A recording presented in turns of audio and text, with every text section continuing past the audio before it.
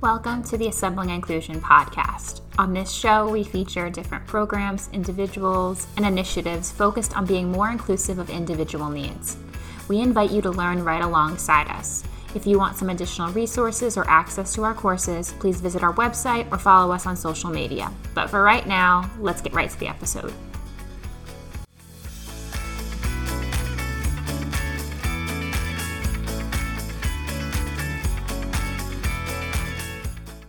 Coming up next on the Assembling Inclusion podcast.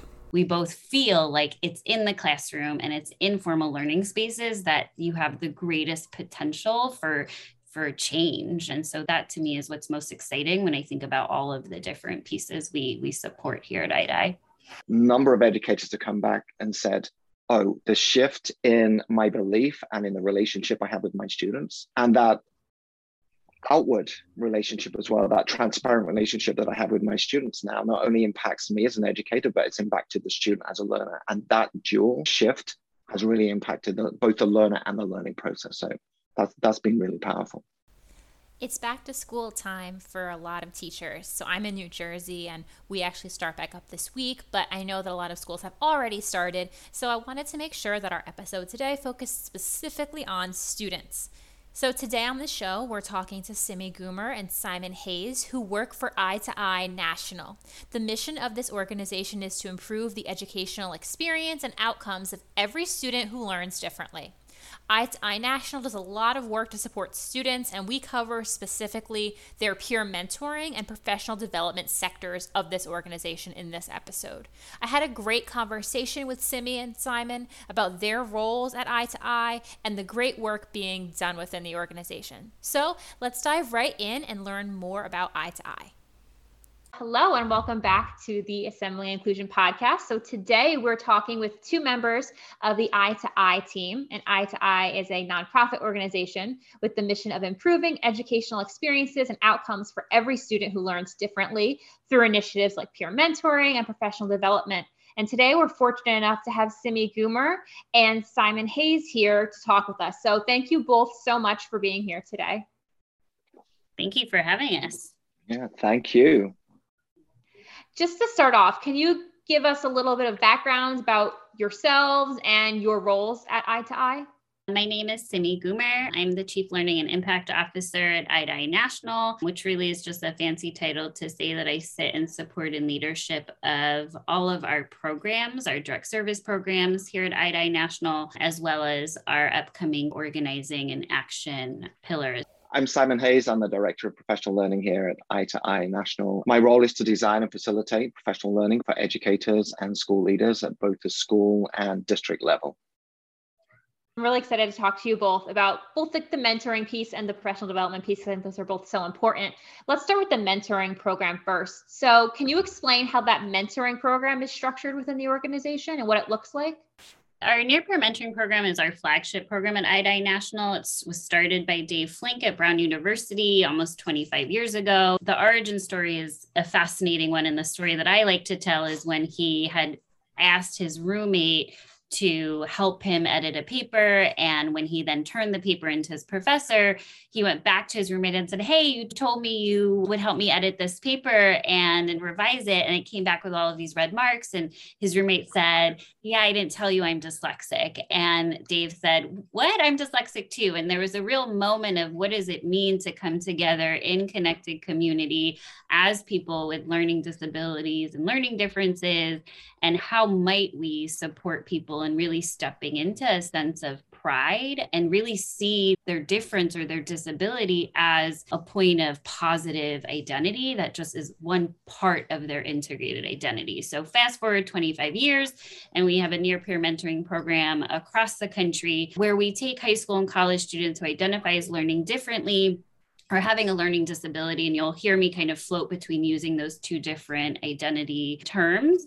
We take them and support them in going down into the local middle school to engage in really supportive mentorship, one-to-one and small group mentorship with middle school students who also learn differently. And so it's an after-school, arts-based, project-based curriculum that really enables and creates a safe space for our young people to connect together, feel seen, heard, and valued, and really cultivate cultivate a growing sense of agency, self-advocacy, pride, and, what we like to say, an integrated sense of positive identity through their connection at IDI.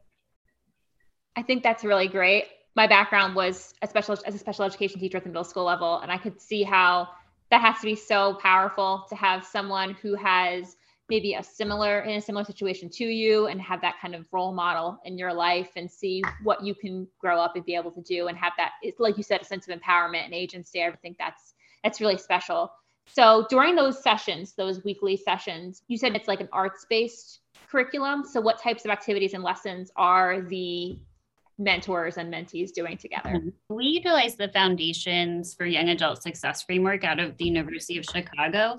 And that provides just a little bit of a structure for our curricular design. But it really is fun and engaging projects that create, and they're often open-ended. So it just creates that space for that dialogue and that reflection and action within that kind of mentoring pod. And so, for example, they might do a monument structure. They also have these superhero toolkits that they create, which are really like, what are the strengths that you have and what are the supports that you deserve and need to tap into your greatest self? So there's a handful of projects. Some of them are as open-ended as writing affirmations on paper planes and then getting to throw them across the room. So they're active and engaging as well. And we're moving next year into a world where we're actually going to infuse our curriculum with a few more capstone-like projects that create a sense of community, not just within the mentee and the mentor, but also within the group of mentee and mentors as they track to the end of the program year. So it's a 2-year program,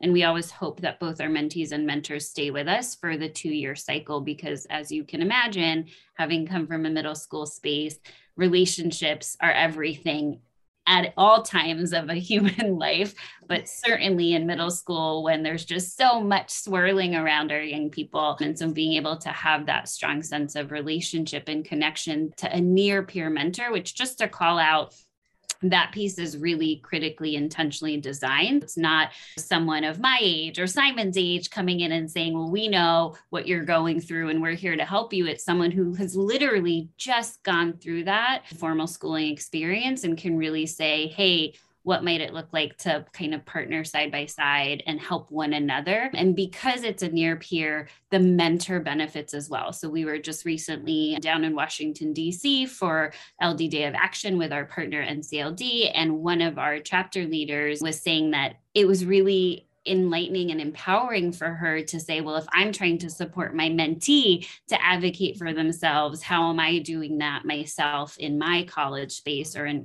my world overall? So what is really energizing for me in supporting the mentoring team, who are all alumni from our program themselves, is really just how powerful the program is for both the mentees and the mentors. I love that it's a mutually beneficial experience. So not only, like you said, you have that consistency in middle school, which yes, they need. And I could see, based off of my experience with my middle schoolers, that they wanted someone closer to their age. I could see how that would be beneficial, someone who just went through it. But then on top of that, having the mentor benefit from that experience as well and evaluating their own experiences, I can see how that must be a very powerful thing.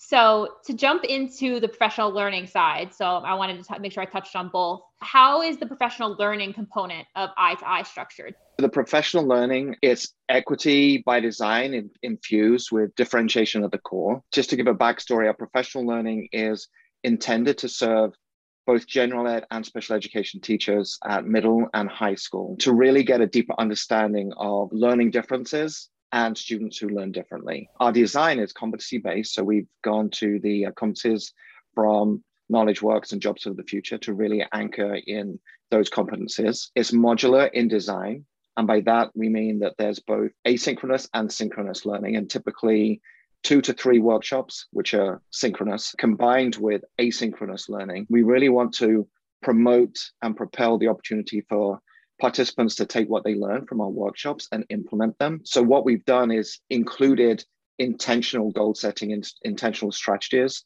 that we provide throughout the workshops that then can be implemented during that asynchronous time between the workshops. And then participants will come back to reflect on their learning and share out with their group. We're learner-centered. in our approach. And we really want to model best practice. Both, I would say, our synchronous and our asynchronous workshops are designed with best practices in mind so that participants experience what it is that their students are experiencing. This is what we believe learning could and should look like. People can read about it, we can talk about it, but I think the most powerful learning experience is when you experience it. Build empathy for your learners and then translate that to your own practice. So there's a lot of reflection going on with our participants. We ask them to engage in their belief systems and their mindsets and really think about how are you approaching your learning and teaching right now and your learners, and how could that potentially be different?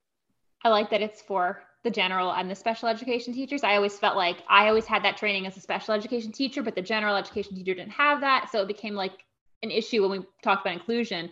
And I like the reflection component, and the continuous learning seems to be really, really wonderful to have that opportunity to learn in person or synchronously and then go back, apply it in your classroom. It makes it way more, I think, meaningful. So in terms of the professional development, you talked about empathy and things like that. What other topics and issues might be covered during a typical training session? We have 6 modules right now. The focus areas of that, we have an introduction to learning differently. So that's how do we just build a shared understanding of what we mean by learning differently and building empathy with our students who learn differently.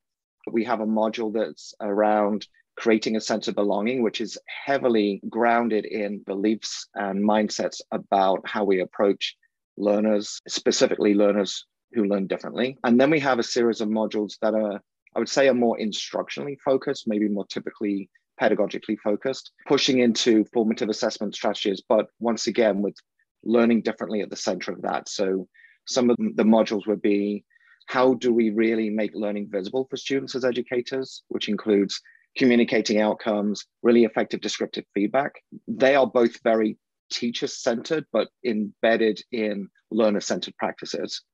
And then on the flip side of that, we have workshops that are very much student-centered. And by that, I mean it's students' actions with them making their thinking visible through self-assessment, reflection, and goal setting. So how do we provide, or how do educators provide support for students to engage in that in a really meaningful way? I like the variety in those topics. I like that it's both focused on the learning and the teaching, but also the student aspect of it, I think, is an important component. And my last question for really both of you is, what do you think in your experience has been the biggest success of both of your sectors of the program? What's the biggest success that you've seen? I'm sure there's a lot. What really stands out as something that happened in a training or in a mentoring session that really stood out as being impactful and meaningful? I mean, before I get to that, I just want to say IDI was really bold in embarking in our professional learning program. So we started it actually during the pandemic, and it really came out of, as we're supporting our young adults in middle school, high school, and college spaces, how are we part of an ecosystem of change and support?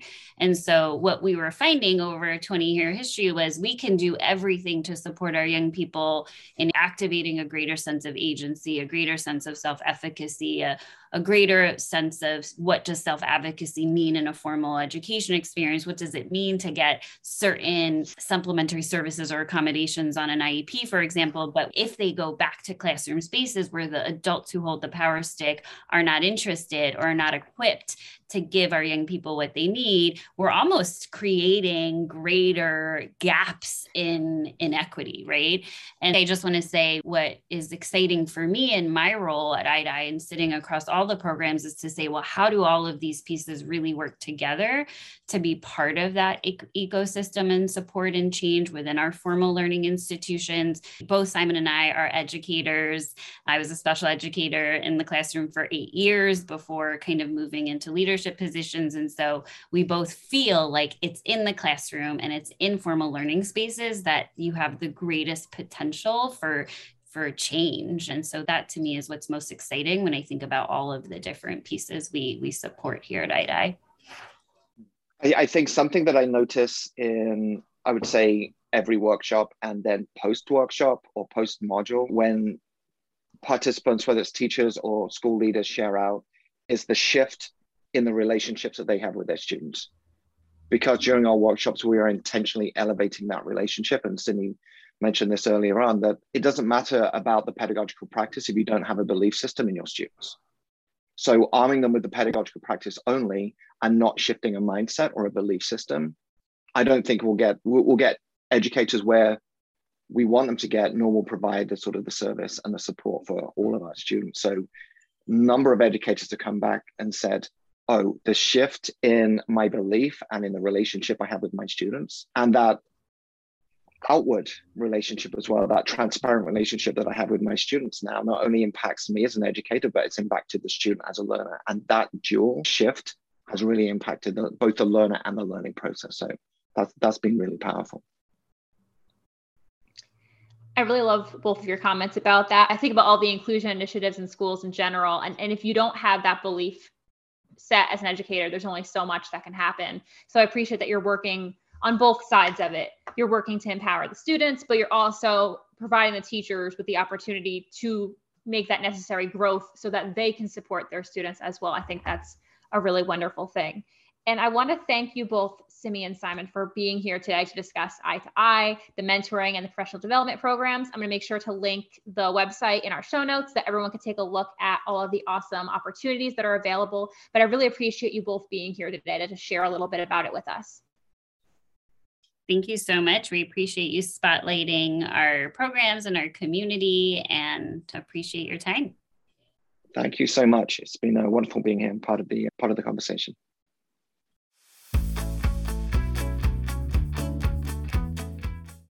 Thanks for listening to this episode of the Assembling Inclusion podcast. I hope the information in this episode taught you something new, gave you a new idea, or showcased a new perspective. If you liked the episode, feel free to leave us a review or comment. If you have a recommendation for an individual or an organization who would make a great guest, you can message us on Twitter or Instagram, or send us an email at assemblinginclusion@gmail.com. See you next time.